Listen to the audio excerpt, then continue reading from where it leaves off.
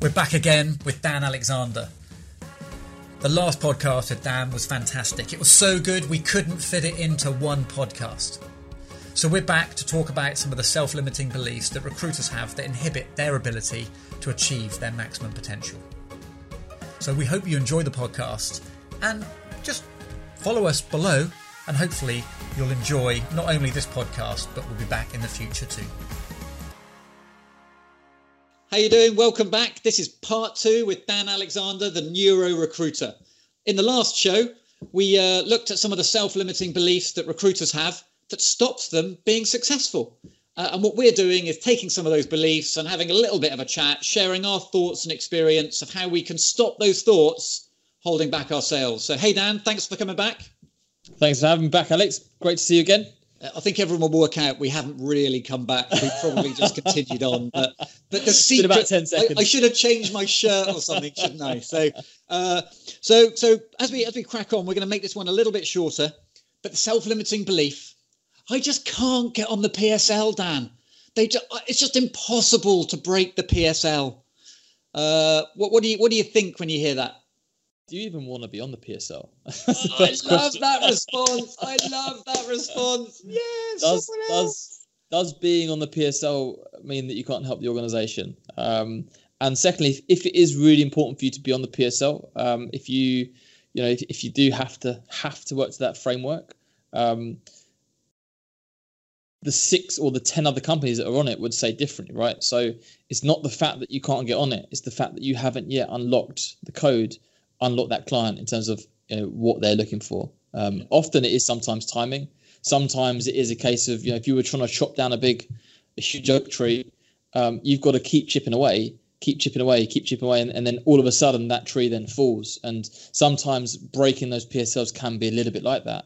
Yeah. Well, I mean, a lot of it is you've got to think about it. A PSL only breaks when the existing agreements can't deliver. And so you've got to often think, who's on the PSL? So, for instance, if I was recruiting accountants and they had Hayes, Reed, Michael Page and Robert Half, I mean, what's the likelihood of them not coming up with the right candidates? Now, if I did operational audit for newly qualified chartered accountants, well, the likelihood is that, like, I struggle, everybody struggles. So there's going to be a chance.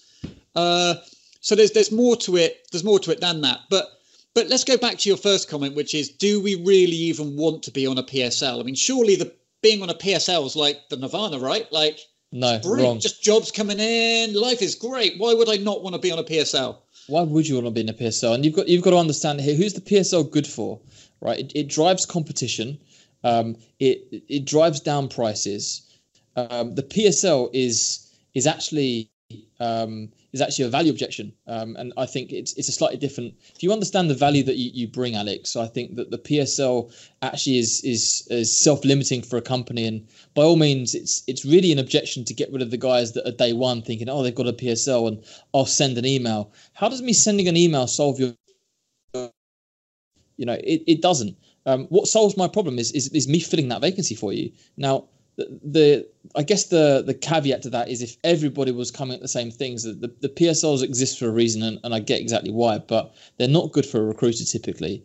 And the second part of that as well, Alex, is the fact that if you truly understand the value that you're bringing, if I potentially spotted an organisation that had a vacancy open for 30 days, and let's say it's a sales vacancy, and that particular you get a whiff that the quota is $1 million, right? So $1 million, divide that by 250 working days. Well, every day it's costing you $4,000. So, okay, I appreciate that I'm not on your PSL right now, and I might be 10% more expensive than the 15% guys that are on it. But at the same time, if I can shave off just 5 days in the process, I've already covered my fee and more. So, how urgent is this hire for you? And we need to bottle that, Dan. Let's bottle that. That's fantastic. That's fantastic. Oh, everybody, that is world class coaching. So how many people do you work with that you've actually got to say that, Dan? A lot. We work purely in sales. But it's understanding the value that you're adding, right? It's about a value And this is where it becomes more difficult, because it's very easy to quantify what a salesperson can bring in for an organization. But if you're helping developers or you're helping accountants or whatever, you've got to understand the wider implications of that particular person in that business. And if I've made it my business to understand the value that a salesperson brings to an organization. If you're recruiting, what's the impact of you not finding this person, and how does it impact your bottom line? And if you don't know the answer to that question, I'm going to ask different people until I do understand that, and then I can then educate you. And that's about having a very, very, very high level discussion. But every single person in a business is about the value that they can bring and how they're going to add to the bottom line. I don't care if you're the janitor, if you're the cleaner, whatever. In some way, typically that hire and that head exists because it solves some sort of a problem, which will lead to hopefully more money for the organization. That's the long and short of it. Cool. And I think the key is that by being on a PSL, you're just guaranteeing competition, and you're guaranteeing that they're probably going to treat you badly. So the measure of any PSL is it going to help me make more money? Yeah. And if I'm the only one within my discipline on there, then I might be up for that. If I get line manager contact, or it's a license to hunt so I can then be proactive in that, then it might be worthwhile. But if I never get to speak to a human being, I'm uploading things to portals and I never get feedback, all it's doing is encouraging me to get bad relationships with my candidates, and I'm not getting paid for my time. Yeah, 100%. So I think you've got to be a little bit disruptive, Alex. And I think you've got to, and it's in the best interest of the client you're doing this typically, and providing you can actually help, right? Providing that is your core market and that you do have candidates for it. Don't just go and cause disruption, because it's a little bit like getting a retainer, right? Once you go and you deliver these massive promises, can you actually deliver on them? And if you also need a bit of a disruptive hiring manager, I think, as well, because if you've got someone that toes the line, that always keeps batting you back to HR, they're probably not going to be the rogue guy that helps you actually break that account. Yeah. Okay. No, that's some good advice there. I think I'll be copying that little clip out there. I think we'll make you famous with that one clip, Dan. So the next limiting belief, the client just wouldn't be open to someone with this experience. They told me what they want, that they only want someone with this experience. Yeah, this is interesting, right? Again, this is what you call a mind read, right? So where you say, like, okay, well, they won't be open to this. Well, how do you know, right? Have you had that conversation with the client themselves? Have you actually gone back and asked them and suggested them? And also, if you're presenting somebody that doesn't, maybe you've got 5 key criteria that you're looking for, right? And you're saying, right, I will only send people that have 5 out of 5 on those key criteria. And then again, the role gets filled and it gets closed, and so we found the right person, Alex, and you go, okay, great. And you find out who that person is 2-3 months later on LinkedIn, and they're nothing like they're looking for. And I think what's happened there is another recruiter has done a better job than you of finding someone that solves the problem, that doesn't just match the criteria. It's like saying, you're a headhunter for a supermarket, and they say, right, we want 6 foot tall people. He said, right, okay, well, why is that important to you? And it's about qualifying, right? Why is that important to you, those 6 foot tall people? And he says, well, we need them to be able to reach the top shelf. So, right, okay, well, what if I found you a 5 foot person with a ladder? Would that also solve your problem? And I think, well, yeah, maybe it would, right? So it's about the trusted advice. Back to that piece again, it's about you challenging that client. But also, you've got to understand, if you do open the brief, if you do blow up the criteria, and someone comes back in with a laser search and says, right, okay, well, this is 5 out of 5, you're also going to lose the race in that scenario more times than not as well. So, but that's okay. Yeah, 100%. Yeah, and that's the key, because if we had 5 out of 5 and we had 5 of them, life would be brilliant. Absolutely. So we've got to weigh up. Also, I think a lot of times we want to give clients what they want rather than what they're going to get. And so I think the ninja tip I always give people when you present candidates is not to say I've got someone for you, but I've got someone for you to consider. Yeah. And when you present a candidate, you present them what they've got that's good and what they've got that's bad. So a client might want capital A, capital B, capital C, and you might go, well, they've got little a, big B, little c. What are your thoughts? and they've got a bit of E. I don't know whether that's of interest to you, and it's just letting them know. So a lot of this is driven by how urgent is this role to fill. If they can wait a year for the purple squirrel to land, then it might be best for you to jog on and just use it as a passive. Like, if someone passes me by, I'll give you a shout. Yeah. But it is about that. I was doing a session yesterday for a business, and we talked about speccing to open vacancies. And they were like, "Oh, what's that? Surely we just send candidates." Like, no. It's like we take the job and we find someone that's got 2 out of 3, and we go, "What do you think?" I'm a director I used to work with is a really charismatic American guy. He always used to go, "Guys, do you know Meatloaf? Do you know a guy called Meatloaf? He's an American pop star, a rock star." And he goes, "So he had this song, 2 out of 3 ain't bad. And it's just the same when you're working a job. They might say they want A, B, and C, but if you've got A and C, just call them and say, hey, 2 out of 3 ain't bad." It was it was the Meatloaf principle of, and I think part of that is where the mindset of recruitment comes in, is the fact that we've always got to be testing the limits of what clients want. Yeah. And what they're willing to accept. And it's possible to do that professionally and credibly by saying, look, you want this, I can only find this. What are your thoughts? And the other thing as well, Alex, on that is you're exactly right. And the better that you understand the client and the dynamics in the team, the more you can spot those abstract fits, and you can see, do you know what, this guy is nothing what you've asked me for, but I think you should meet him anyway. Yeah. So on this point, Dan, we're opening up the lid of why you should meet clients face to face. But I'm going to close the lid on that one, because I will just step on my soapbox and break into a monologue. Well, you wouldn't recommend a restaurant you'd never eaten in, right? Careful, we're going to sound like dinosaurs soon. Human beings in recruitment, physical contact. Oh my goodness, leave it alone. It's all digital, baby, digital. There's a program on Amazon called American Gods.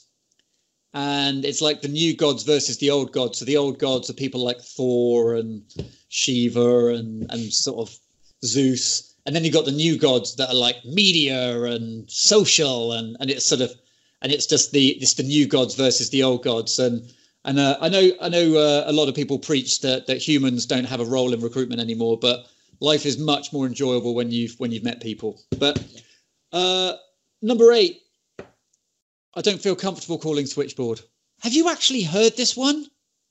Oh yeah, the amount of headhunters that don't want to headhunt, it's incredible. And I think that as technology moves forward and as more powerful tools come out, like the Lushes of the world and the Mahibas and the Zoom in, automatically capture people's contact information, and it's about creating an inbound strategy with passive talent and a personal brand, and actually I've got 500 email credits that I haven't used yet, and I've got emails and I've got more roles than I know what to do with. People are less and less doing the things that made people successful in the olden days, and I think as technology disrupts, I would double down on the things that less people are doing. And the reason why you're not comfortable doing it is because you've probably never done it before. And if you have done it, you've not had success. So let me show you success. Let me show you what that looks like. If you're doing the things and the avenues that other people aren't doing to reach the candidates that you need to reach to, then you're going to get results. You're going to get that person on the phone. I don't care who you are. But Dan, they're going to be sitting at their desk. If they're a developer, like, you can hear a pin drop, although arguably everyone's generally sitting there with headphones on, listening to their own music. So they could probably talk really openly. But I'm going to be a headhunt call. How would you approach a headhunt call that just opens up the call in a way which is non-threatening, professional, and sort of moves us towards a call outside of the office environment? Yeah, 100%, Alex. You've got to be empathetic to the situation, right? So I appreciate I've called you at your desk. I appreciate you probably can't. Are you in a position to speak openly right now? I'm going to get you to start again, Dan, because at that point, okay, the signal cut. So start again. I appreciate. Yeah, so I appreciate I've called you at your desk. I understand that you may not be in a position to speak right now. Can you speak openly? Yes or no, right? And if they can't speak, you could say it depends on the pitch, right? It depends on the company. But I could say, right, okay, if you can't speak, then can you listen for a few minutes? And if it's no, right, I would give you a reason why I'm not selling on that call. What I'm selling on that call is the next call. So what I want is 3 or 4 minutes of your time to talk to you about an opportunity. And it may be that you're not looking, I'm not sure, but the best guys are never looking, right? So qualify this in, qualify it out. What time do you finish work today? I'll get you in the car. What's the best number, right? So your goal from that call is not to sell them the job. The goal is to get another 4 or 5 minutes with them at the end of the day. I think that's always your objective on that call, even if it's a, and it's like, right, okay, well, you can, if the person's openly talking to you, then again, it's about the EQ piece, right? It's about understanding and being empathetic with that situation. But put yourself in their shoes. If you are a developer and you are sitting at your desk and someone started asking you about, okay, well, you know, what a next role would need to look like for you to move, you wouldn't have that conversation. So why do we call them up and headhunt? Oh, I'm a headhunter. I've got this great role. I was wondering, how open would you be to an opportunity right now? And the guy's like, I can't talk. It's not the right time for me, because his boss is standing over his shoulder. So if you don't show empathy in that situation, the guy's going to think you're pretty shit anyway, and probably not going to want to speak to you. So I think it's also about keeping your powder dry, and about talking about the fact that, there is an opportunity and you're not going to pitch them right there and then. But Dan, it's taken me ages to get them on the phone, and if I say to them I'll speak to them this evening, they might not return the call, and then I've lost the opportunity to talk to them about the job. Yeah, it's about growth mindset, Alex. It's about the fact that, you know what, if they still don't want to talk to you on that phone call, then maybe they aren't the right candidate, and maybe they are the one that's going to marry their boss in that scenario. So if you give them, again, this goes back to the whole getting hold of people. If you give them a good enough reason to want to have that conversation with you, then it's about, you've got to give these guys a bit of sizzle on the opportunity, and you need to give them the headlines, right, and highlight as to what they're going to get out of it. Yeah, I used to sell educational books door to door in America when I was at university, and one of the first things was when you were trying to get into the house to sell the books, you'd say, remember, you got to sell the sizzle, not the steak. Absolutely, yeah, 100%. Same cool. thing. Nice one. So, and last one, but not least, because I mean, to be fair, I'm pretty good at this one, is I don't have time to do business development. I don't have time to put things on the system. I don't have time to. Yeah, it's an interesting one, right? It's funny that we've all got the same amount of hours in the day. So how important is that activity for you? And we don't manage time. I think we create time, and I think you've got to understand it's about priorities, right? And if you look at the very best in any field at what they do, if you look at let's look at American football, you look at Tom Brady, you look at you look at football, and you look at Ronaldo, or you look at you look at, say, Steph Curry, Golden State Warriors basketball team, and you look at the elite in any level, they're normally good at maybe one or two things, and they don't do the other things. So it's about understanding about prioritization. That's the most important thing. What's the most important thing for you to do at any one time? And if it's not important, then why are you doing it? So for me, it's about priorities, Alex. Yeah. I mean, it's difficult. I mean, in my job, I've got, when I'm delivering training, as you know, like, you disappear for 2 days, nothing happens. And it's trying to pick something whereby every day you can feel I've done something proactive today, and that's just, have I chased a lead? Have I done a blog? Have I done a post? Have I done something where I can feel good about the fact that I've tried to help me tomorrow when I'm focusing on trying to deliver today? And it's just that's about your own accountability. And then when I get that one, you've got to sort of go, well, how much do you really want to succeed? Because these are things that have to be done. If you don't make time for this, if you don't make time for business development, you're never going to have enough vacancies. If you don't make time for business development, you're always going to be working bad jobs.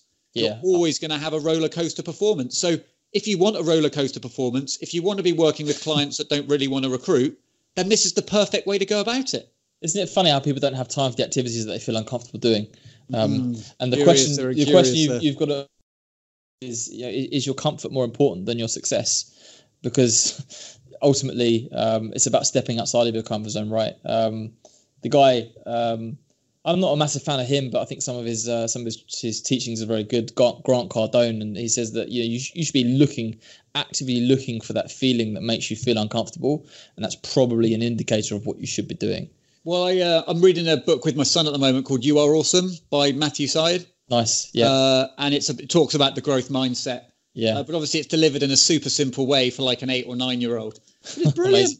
He's talking about like neural pathways and like you want to make your practice harder. The harder you make your practice, the deeper the neural pathway is etched. And like it's interesting. So like it's because that's hard, isn't it? It's like it's hard to. I mean, my favorite little booklet of all time is The Common Denominator of Success by a guy called Albert N. Gray. Okay. And he talks about habits, and he's basically an insurance salesman from the 1930s.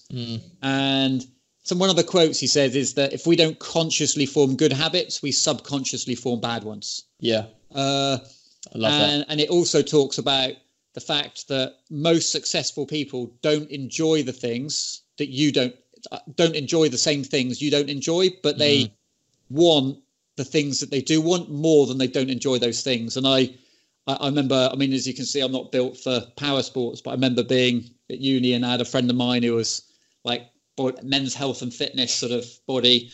And I was like, mate, tell me the secret. How do you enjoy going to the gym? And he goes, I hate going to the gym, but I hate going to the gym less than I'd hate having a body like yours. Yeah. I think and that's really what we're trying to get our head around. And with all that, I mean, this is the summary of all the limiting beliefs. Really, these are only the ones I could think about, right? This is there are probably hundreds, thousands more out there that I couldn't think of at the time where I was writing that post. And it's about understanding language, Alex. It's about understanding where these violations are and the things that you say that aren't actually necessarily true. And it's then about how you challenge those particular I guess you call them like violations, right, of language. And you've only got two things, right? You've got the language that you use and you've got the pictures that you make in your head. And that kind of all there is, right? So if the language that you're using isn't actually empowering language, or it's limiting language, and when you go to pick up that phone call, you envisage, the CEO having a go at you, or shouting or saying, or belittling you, of course you're not going to want to do that, right? it's complete sense. So for me, there's so much to this. I think there's almost, you've got recruitment training, and you've got like an entire content you can build around, kind of, okay, well, beyond 101, beyond once you've done recruitment and you understand that, then you talk about things like you've touched on, like habits and neural pathways. It's like a field of grass, and the first time you do something, you walk.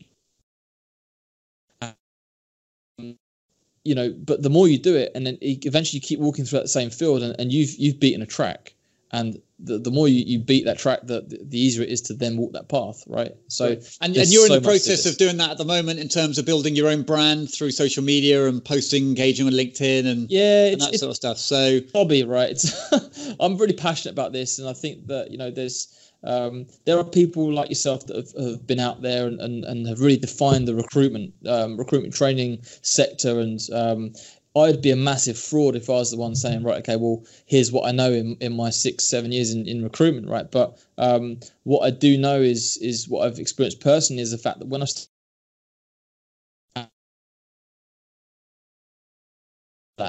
and that's the bit that I'm exploring right now. I think it's there's a massive potential market out there for it, and but for me, I think it's just about helping people. And I've got an agenda, absolutely, but my agenda right now is how can I help more recruiters, right? And the more, look what you can get from an hour in terms of this sort of thing between you and I. Well, imagine if we were working together one-on-one. Right, what would you achieve in over the course of 6 months, a year, 2 years? And that's kind of where I'm coming from, Alex. But I think there's a massive, but L&D 2.0 is on the way, right? I think that this open and sharing of information that you and I are having today, and I've learned buckets from you, even in this hour. There are books that I've not heard about or read, or the way that you articulate things. And I think that the more knowledge sharing we can do, the more we can drive standards in this industry.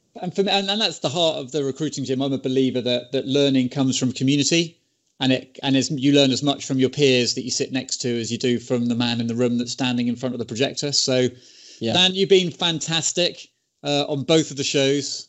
And for everyone that's listening, you can find Dan Alexander, unsurprisingly, on LinkedIn. He posts really engaging posts that really I always find challenges me to think about just around thoughts, around mindset, around calling out sort of the status quo. So please follow him. Make sure you comment, because there's always things to learn. And what's great about Dan's following is that there's loads of other great trainers and influencers that follow as well. So actually through one of his posts, you can get insights from 8, 9, 10, 20 great sort of individuals from across the industry. So Dan, it's been fantastic. I really appreciate your involvement, and I'm sure our paths will cross again soon. Thanks for having me on, Alex. Dan is amazing. I love speaking to Dan about self-limiting beliefs. I love talking about the mental side of recruitment rather than just the technical side of recruitment. So much about our performance as recruiters depends upon not what we do, but actually how we see what happens to us on a day-to-day basis. Shakespeare said, "Nothing is good or bad, but thinking makes us so." And that's never been more the case than when you work a desk in recruitment. There's plenty of bad things happen, but it's really how you handle those bad things that differentiates you. The Recruiting Gym is the global hub for recruitment learning. And whilst you can follow this podcast and track us week to week here, we'd love to see you in the gym at recruitinggym.com, where you can access free training content, a back catalogue of webinars and learning tips to help you achieve your potential, whether you be working in-house or for an agency. We look forward to seeing you soon.